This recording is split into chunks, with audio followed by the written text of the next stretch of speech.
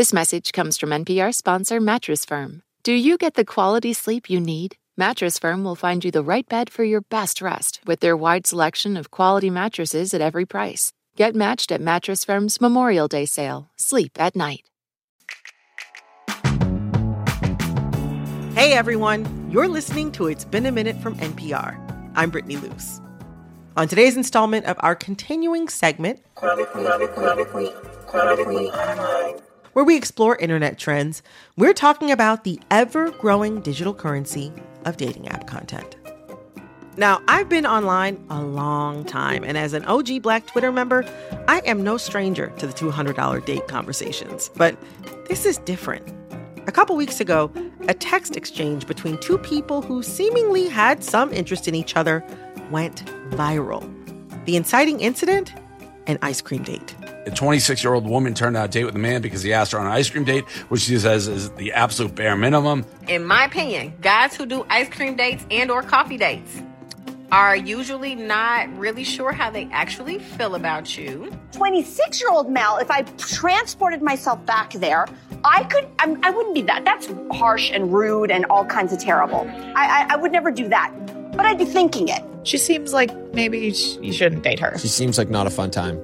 The ire this screenshot inspired launched TikToks, tweets, and subtweets about what constitutes a real first date, who is or isn't a pick-me, and who does or does not have high expectations. Suffice it to say, it went nuclear.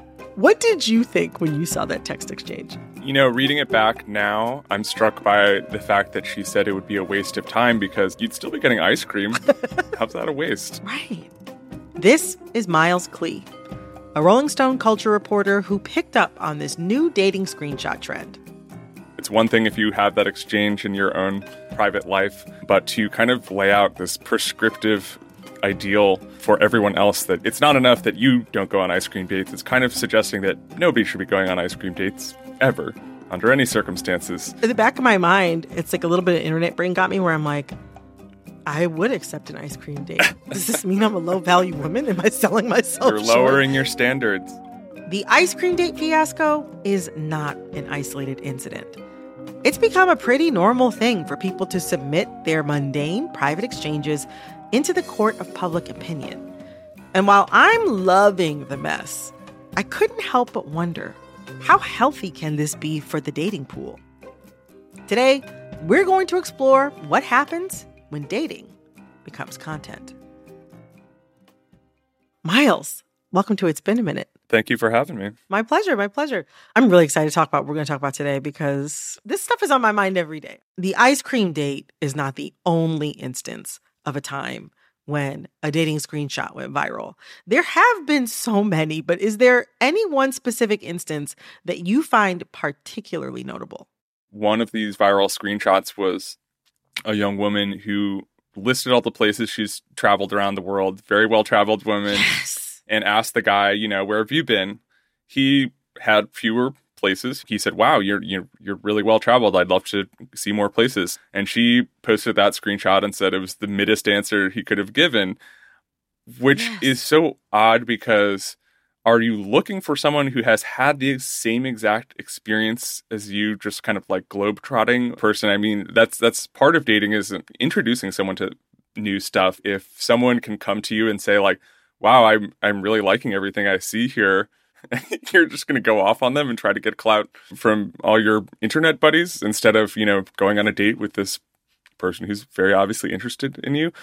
That speaks to a sort of immaturity and a sort of disinterest in actual romance, because if you can't kind of take the compliment, that's maybe the lowest baseline for getting out there. It's like, if you're not going to accept something nice, wow, I don't think you're ready for love. In some instances, it's like, I can understand why somebody might share a screenshot because, whoa, this terrible thing happened to me. Like, look out for this person. They're really mean. But on the other hand, though, like, there are lots of innocuous conversations that get shared online all of the time. And I don't know, it kind of feels like part of what's motivating posting screenshots is that people want to make it clear that they're like a part of the dating pool. But the thing is, though, is like there used to be other ways of doing that other than posting screenshots. When I was dating 8, 10, 12 years ago, we would post thirst traps, or we would post cryptic photos from like a cool activity or from like a vacation, that you wanted to seem like, oh, is this romantic? Maybe, maybe not.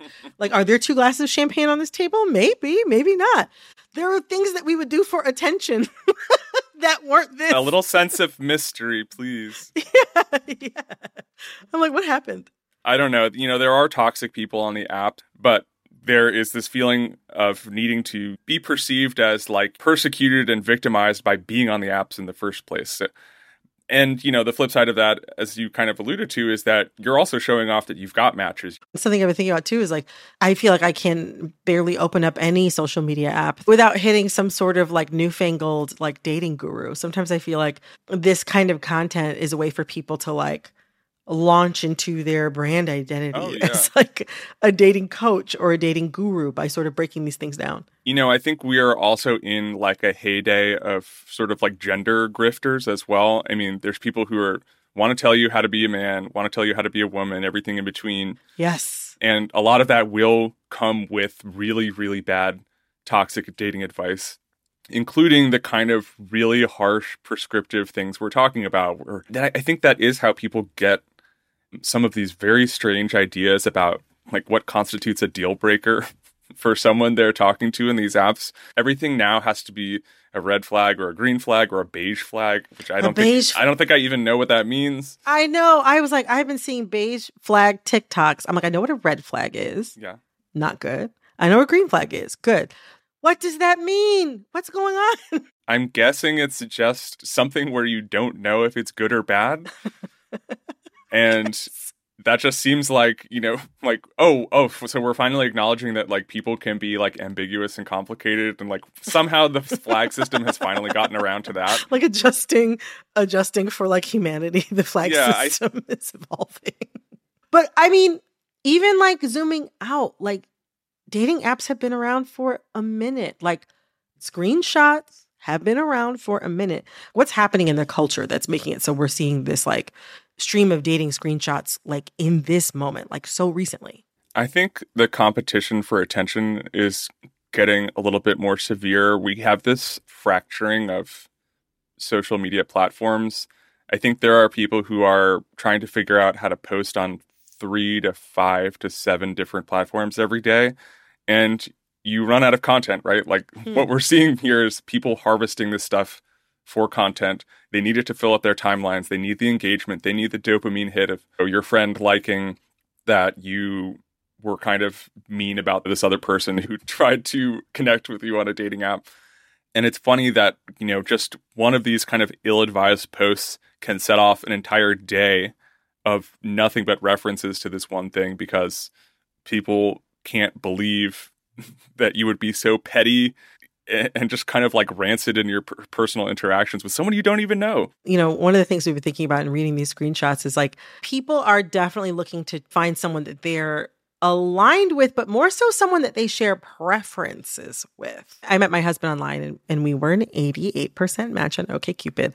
I went through this phase where I was like, I only want to go out with people who I'm a 90% match or more, because I was just meeting people that I was like, what the hell is this? Like, please get me out of here. It was almost like we were so much alike. I was disgusted. I was like, you were too much like not working.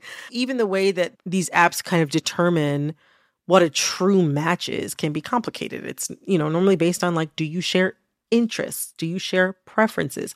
Occupation, like, do those feel related, or like you might be able to understand each other? But we know that that's not always how things pan out in the real world. Yeah, I think the preferences thing is real, because when you're on a dating app, you could ultimately be basing your decisions off of, do they like all the same movies as me? Like, why would you deny yourself sort of the opportunity to combine experience and knowledge and favorite things? You're not supposed to just be like a one-to-one match in that way. To kind of take that idea further, some philosophers think that as society has gotten more narcissistic, we're more interested in ourselves and our experiences and our projections of ourselves on other people, which in that context, it's even harder to date or see other people as three-dimensional individuals rather than opportunities for you to reflect on yourself. What do you think of that?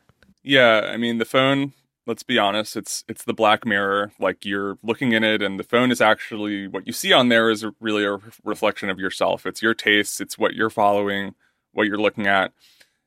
When you're on the dating app, I think there is a really nasty trap you can fall into, which is just thinking the person on the other end basically isn't real.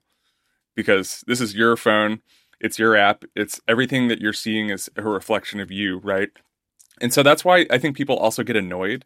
If there's someone they don't like on the app, maybe they make a corny joke or there's just a pickup line they don't like, it feels like an attack on them because, hey, this is my phone. I'm supposed to be getting everything I want out of my phone, and you are giving me like a less than satisfactory answer. It becomes sort of, these people are sort of invading your sacred phone space with their frustrating flirtations. But I wonder though, like, I don't know, like some part of dating, I feel like has always though been about wanting to see a positive reflection of yourself in another person. Like, I mean, even think about like, you know, the trophy wife who can affirm your sexiness or virility as a man, or the high value man, you know what I'm saying? Like the tall, rich guy with a fast car and a six pack who by standing at your side affirms your worth. Like those are also two sort of dating tropes or ideas about dating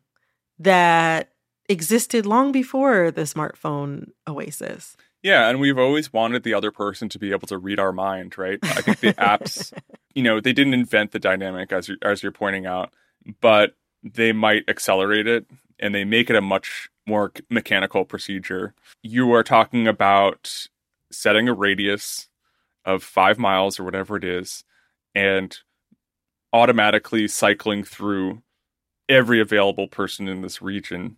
You're doing a much deeper kind of like granular data dive so that you can match up all those characteristics you're talking about. You know, if you are looking for a tall, rich guy with abs, then you can systematically eliminate everyone who's not that. I mean, gosh, sorry, just thinking about that. You can systematically eliminate everybody who's not that, but it seems like it might be a very limiting way to go about dating. A lot of these people, you point out that they're hoping to win at something. What is the competition that these people are trying to win? If the result is not companionship, what are they trying to win? Yeah, I think there is an insecurity sometimes that comes with being single. When you're out there mixing it up with other single people, there might be the compulsion to prove that you're just a temporarily kind of randomly single person and it doesn't reflect anything bad about you. But all the other single people, there's something wrong with them. It's a bit of there not being any poor Americans. There's just temporarily embarrassed millionaires, you know. You know, I actually would be rich. I actually would be in a relationship. But all of you are too stupid and annoying. Right. That's really the problem. There's nothing for me to work with. You're giving nothing. Right. And I'm a catch, but why should I settle for you? My gosh. Anybody out there that's dealing with all this strange dating discourse and who's really in it right now, you have my support. Miles, thank you so much for coming on the show. It was so great to have you. Oh, my pleasure. Thanks. That was Rolling Stone culture reporter Miles Klee. His article is titled, How Cringe Screenshots Killed Dating Apps.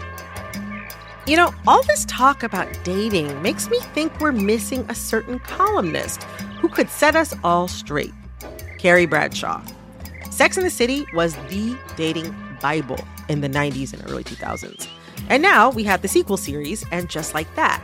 But it's missing that same charm.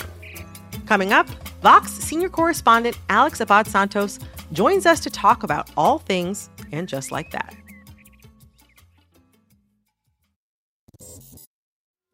Taylor Swift has dropped a new album. She is the biggest pop star in the world, and everything she does makes news. I gasped. I was like, oh my God, I've been there, and you can identify with it. For a breakdown of Taylor Swift and her new album, The Tortured Poets Department, listen to the Pop Culture Happy Hour podcast from NPR. Jasmine Morris here from the StoryCorps podcast. Our latest season is called My Way. Stories of people who found a rhythm all their own and marched to it throughout their lives. Consequences and other people's opinions be damned. You won't believe the courage and audacity in these stories. Hear them on the StoryCorps podcast from NPR. On Wildcard, the new podcast from NPR, you'll hear people like comedian Jenny Slate reflect on their lives. What is something you think about very differently today than you did 10 years ago? Dressing, like not salad dressing. I've always loved it and I'll never stop. Dressing my body. That's all part of the new game show Wildcard, only from NPR. Listen wherever you get your podcasts. Listen to Embedded for moments that stay with you. I could smell the smoke. I could smell the dust. Voices that resonate. Stories that change the way you think about your life. How did we get here? The Embedded podcast is NPR's home for original documentary series. Listen wherever you get your podcasts. A warning to listeners, this segment contains vulgar language and frank mentions of sex and sexuality. This is a galaxy brain theory, but I think the whole idea of like brunch, going to brunch and being silly with your friends, talking about the filthiest things possible, that is Sex in the City. That is the impact of the show. 100% agree. We're discussing one of the most culturally important shows to ever air on television, HBO's Sex and the City. It was a groundbreaking series that showed what an aspirational life could look like for women in their 30s and 40s, whether they married and had kids or not. Vox senior correspondent Alex Abad-Santos remembers how the characters became cultural shorthands. There was a time when people were like, oh, I'm a Miranda, or I'm a Charlotte, or I'm a Samantha, and I'm a Carrie. And what would happen is, like, it gave people, men and women, though specifically I would say women and gay men, it gave us a way to talk about the qualities we love about ourselves and the qualities we hate about ourselves, and like in a way that was really kind of beautiful. And of course, Sex and the City wasn't the end of their story, because now we have the sequel series called And Just Like That. If you go to a normal person who's never seen this show and you say like, okay, and you explain like the latest plotline that is happening, it's like you're speaking in tongues. Like it's like you're creating sentences and the words like in that combination make no sense whatsoever. But let me tell you, I am transfixed by its nonsense. We're now partway through season 2, and I never, ever miss an episode. And ultimately, Alex says it still has poignant things to say about life for women in their 50s. Alex, welcome back to It's Been a Minute. Hey, thanks for having me. I'm glad to be back. Just to start off, first question, what do you think of this season of And Just Like That so far? I think that this season of And Just Like That is 1, extremely good, 2, extremely wild. Like, and it's just like, you think it's good? Is it going to win a Peabody Award? Is it going to win all the... No, but it's fun. It's a little like junk food, right? Like, it's like, you know, junk food isn't good. It's not going to win like Michelin stars, but you're just like, sometimes you just want like a Big Mac, or sometimes you just want chicken nuggets. And they taste good. Yeah. They taste good. What's a moment from this season where you screamed the most at the TV? Gosh, how do I even explain this? So Anthony, who is a kind of side character, is running this business where he is basically having hot men deliver bread, right? And so the conflict happens when it's revealed that all of the people that Anthony has hired are on HGH and steroids. That better be insulin. It's HGH. My calves are underperforming. I mean, look at these guys. And Anthony wants to run a clean company. Anyway, through Charlotte, they find this random Italian-American man who is like writing love poems. Buongiorno. Would you like a love poem? Oh, is that a real Italian accent? Yes. Why would it not be real? And he's just like, he's so hot. And Charlotte's like, hire him. And then they hire him. And then so he has an appearance on the Drew Barrymore show. What happens in the Drew Barrymore show is that this man's junk in the little Anthony outfit that he gives them is too distracting that even Drew Barrymore is talking about the baguette. But it's not the baguettes that Anthony is making. Or I guess it's ciabatta if you're Italian. Giuseppe!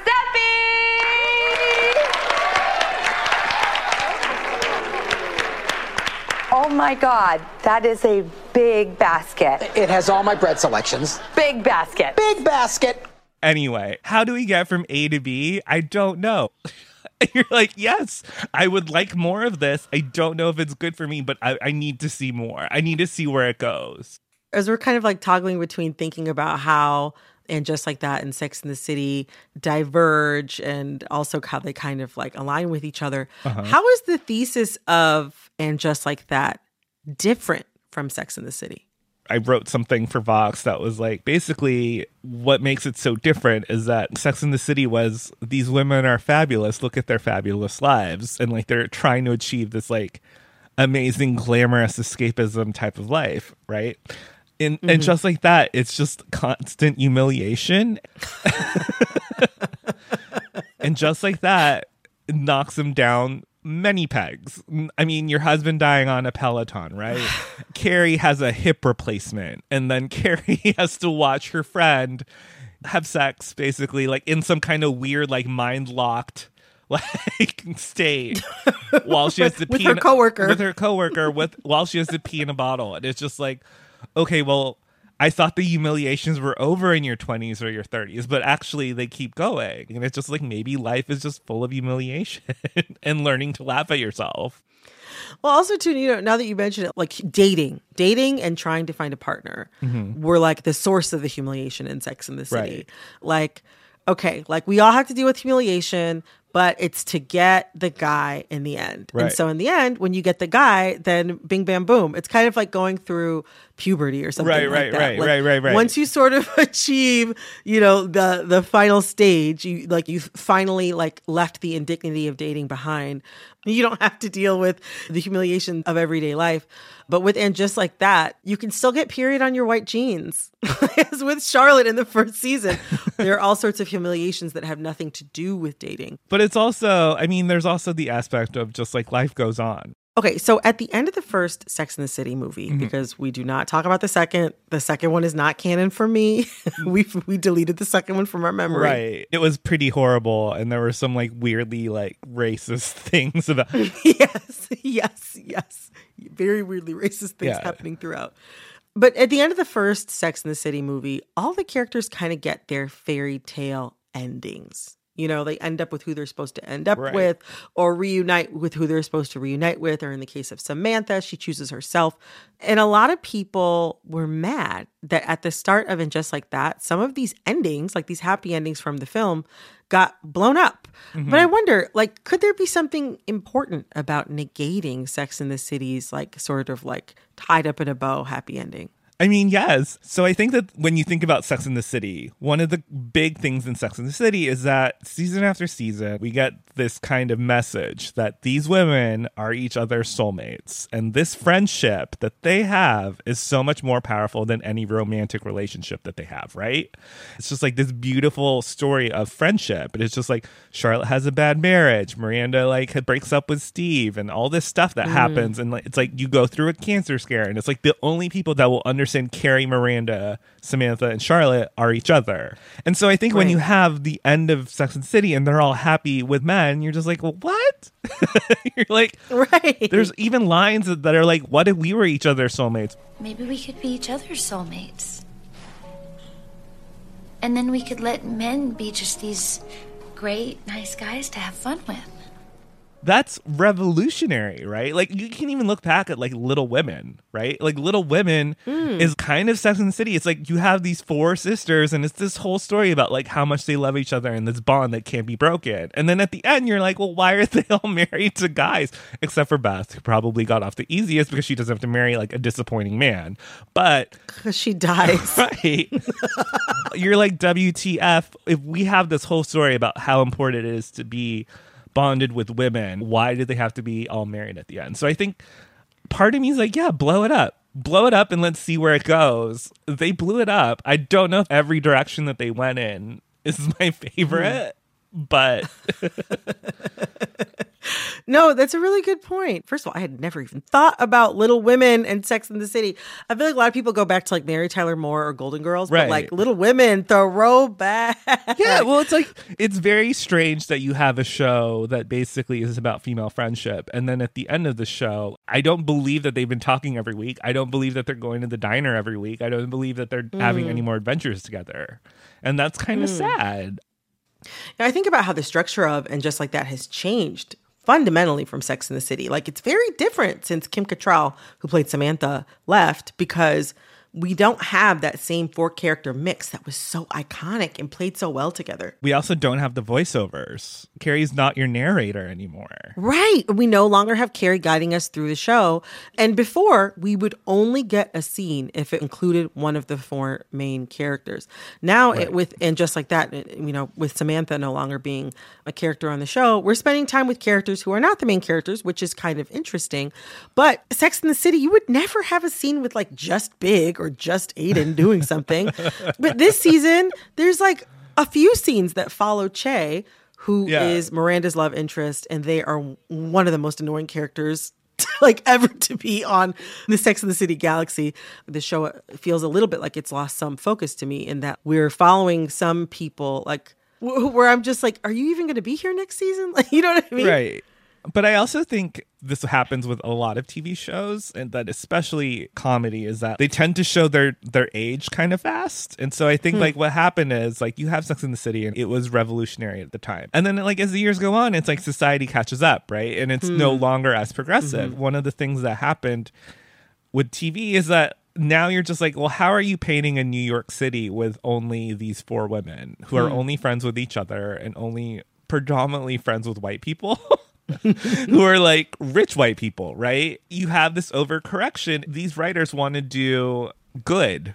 Like, and I think good is representing a New York that looks like New York City. I think figuring out how to do that in a graceful way is a little bit more difficult. Yeah. And I think to their credit, though, in the new season, I think they're trying to have more organic stories where it isn't Charlotte lecturing to people of color about like their art. I still don't know if it's the best. I agree. I still don't know if it's like nailing, if it's hitting the triple axel, but I think it's more organic and it feels a little better than what happened in the first season. I see so much hand-wringing on social media and reviews over whether or not And Just Like That is good. But does it matter if the show is good? Does it matter? Like, does it really matter? To the people who love this show, it does not matter if it's good or bad, right? Is this show entertaining? Yes. Can I talk about this show with my friends and have the most maniacal conversations? Absolutely. Am I doing the same with other TV shows? I mean, I love The Bear. The Bear, but am I talking like in depth about like what is happening on every single episode of The Bear with people other than like The Bear is actually excellent television? No. It's also funny because you're just like, this show is just basically fan service at this point. They brought back Carrie's Vivienne Westwood wedding dress, or they used the same set or the same kind of apartment from Miranda Priestley's apartment from Devil Wears Prada for Enid's apartment, who also works at Vogue. There's definitely a kind of like Avengers Marvel / fandom type thing happening. Like, it's like, okay, it just looks different. It's like, this is the Avengers of like rich white women, Sex and the City people. And it's just like funny how like much it ties back to the original. Alex, thank you so much. I'm so glad we got to unpack this because I have been living, loving, laughing, and enjoying the show. But sometimes I have been so perplexed. In a strange way. In the strangest way. All right, do you have time to stick around for a game? Let's play the game. I'm here for the game. Coming up, which Sex and the City character is a shower beer? Stay with us.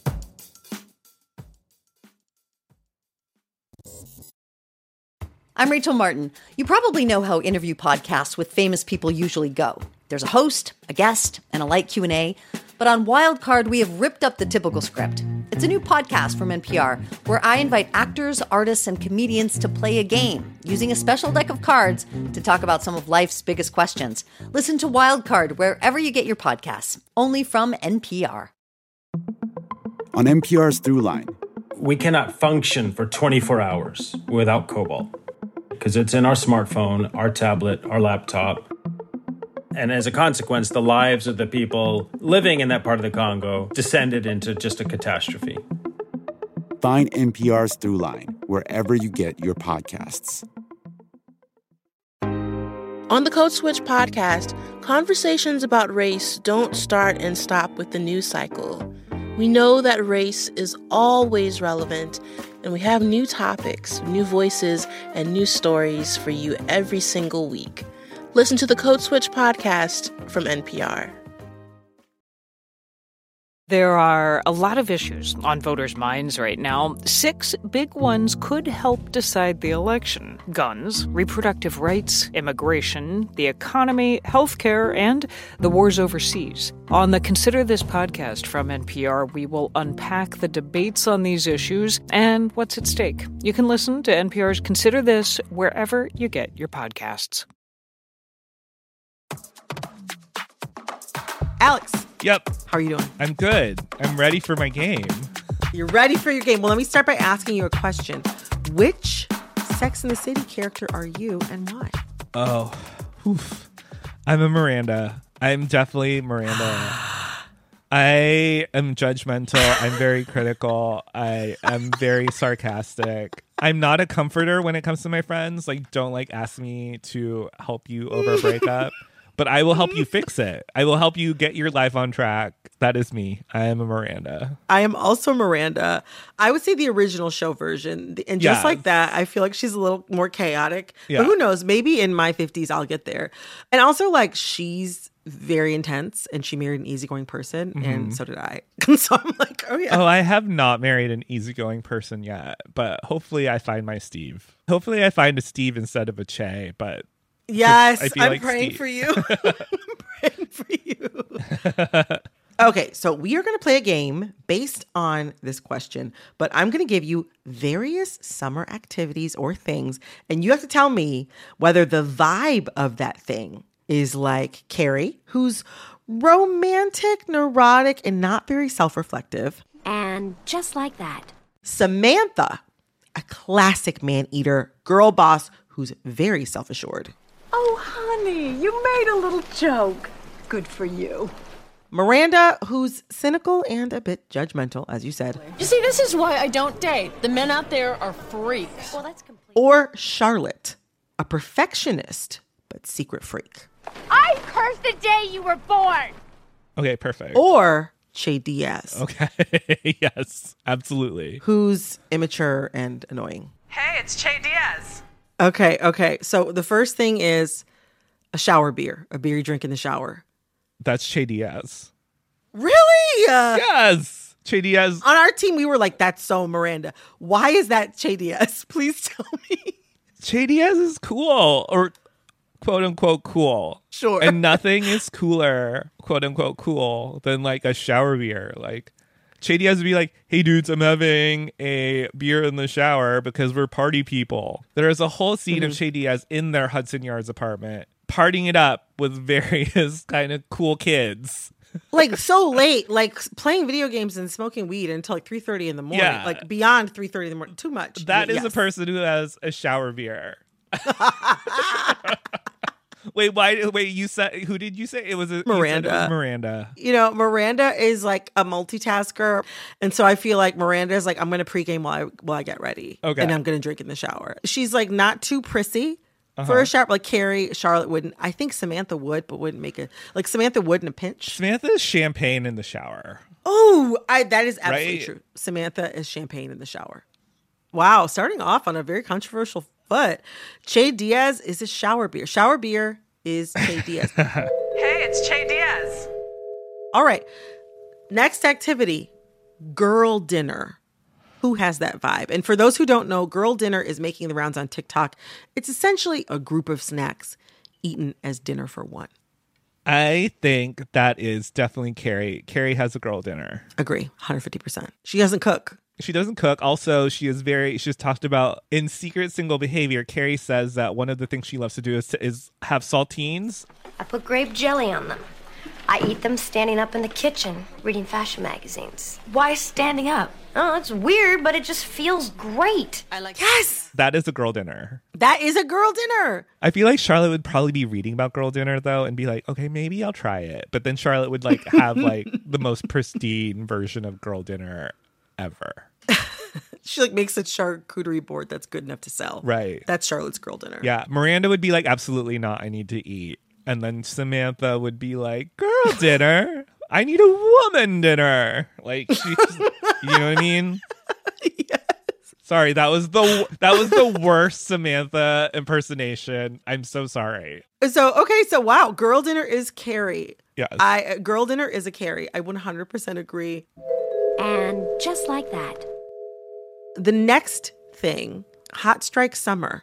There's a lot of strikes going on right now. Hot strike summer. Who embodies that? This one's tough because like it would affect Carrie the most, right? Because she's like in the industry of like writing. But I also feel like Miranda would probably is probably the most progressive. And yeah, I'm saying Miranda. I don't fully understand why I'm saying Miranda, but I feel like Miranda's idealistic. She loves a good cause. She is a good person. I'm saying Miranda.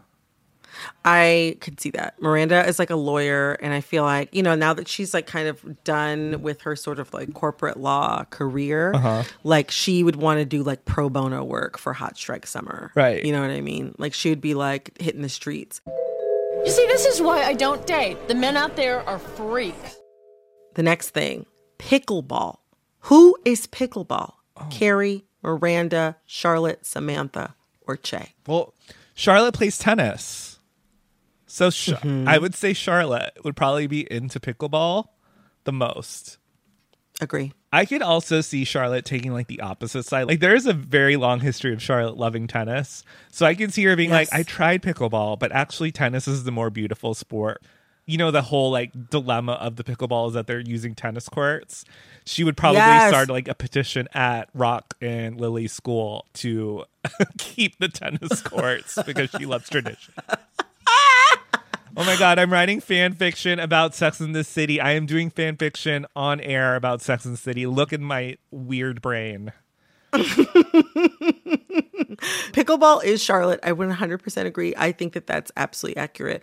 Begrudgingly, Charlotte is pickleball. Begrudgingly. I curse the day you were born.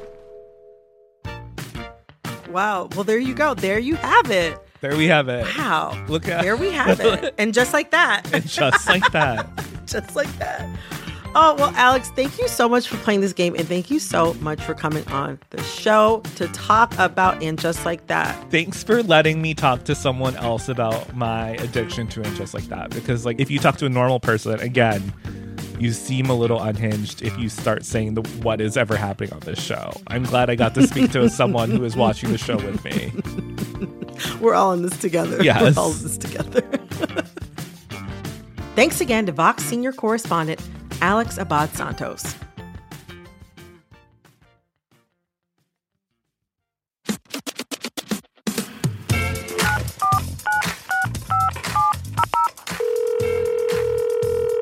Hey, Brittany. Hey, Brittany. Hey, Brittany. Hey, Brittany. This is Jeremy from San Francisco. There's something I want to talk about. Aliens. First off, there's this whole, government hearing about it. Do they exist? Is it still speculation? And then on the other side of it, I had to scroll through the New York Times app for like 20 seconds before I could find a headline. Why aren't we all freaking out together? Why aren't we in the desert, like holding hands and praying to the sky? I don't know. Why is no one else talking about this? The response has been so muted. Hi, Jeremy. Your question is on a lot of people's minds. This past week, there was a congressional hearing on the possible existence and United States government possession of UFOs.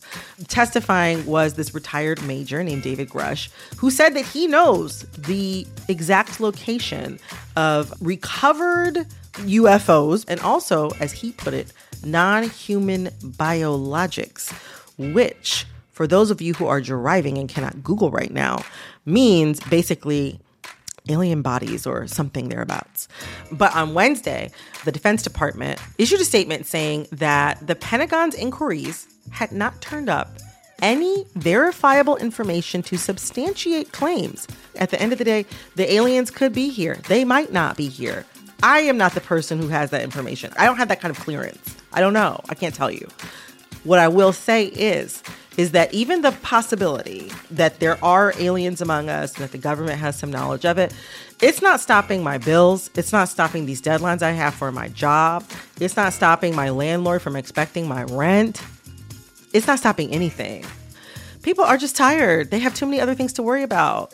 Remember in the 90s, in Independence Day, when there were people gathered in every major city. They were gathered in front of the White House. They were gathered on top of buildings in LA. They were gathered in New York City. They had posters hoping the aliens, like, hey, like, what's up? Like, we're trying to make peaceful contact or whatever. You know, we all thought that when the aliens came, it was going to be this world-stopping event, okay? We thought that if there was going to be any sort of hint from anybody who had been in a government office that there were aliens among us, that it was just going to be like, world stop. Now, at this point, I feel like post-2020, with the past 3 to 4 years that we all have had, no, we all have to keep carrying on. We all have all these things that we have to do.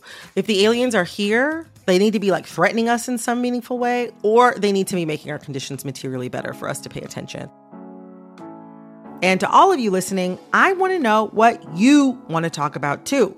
Anything from the biggest pop culture story of the week to the newest bangers to the TV show everyone is talking about. If there's something everyone in your world is going on about, record a quick voice memo with your first name, location, and the topic, and send it to ibam@npr.org. That's IBAM@npr.org. I cannot wait to hear what you want to talk about. This episode of It's Been a Minute was produced by Barton Girdwood, Alexis Williams, Liam McBain, Corey Antonio Rose. Our editor is Jessica Placzek. Engineering support came from Stu Rushfield. Our executive producer is Verilyn Williams. Our VP of programming is Yolanda Sanguini. Our senior VP of programming is Anya Grundman. All right, that's all for this episode of It's Been a Minute from NPR. I'm Brittany Luce. Talk soon. Moms know the ups and downs of life. It's what makes them great subjects for books. This is one of the things that fiction can do, right? It can give us a window into the battles that each person is waging or facing, but it doesn't mean that we condone her actions. This week on NPR's Book of the Day podcast, we are discussing books centering mothers. So call your mom, then tune into the Book of the Day podcast from NPR. On the TED Radio Hour, in the middle school cafeteria, Tai Toshiro always sat with his equally nerdy buddies. The socially awkward kids who were the furthest thing from cool. And he often wondered, why am I so socially awkward, and what am I going to do about that? Now Tai is a psychologist and expert on awkwardness, and he has some answers. That's on the TED Radio Hour from NPR. Here at Planet Money, we bring complex economic ideas down to earth. We find weird, fun, interesting stories that explain the way money shapes our lives. Inflation, recessions, the price of gas, we've got you. Listen now to the Planet Money podcast from NPR.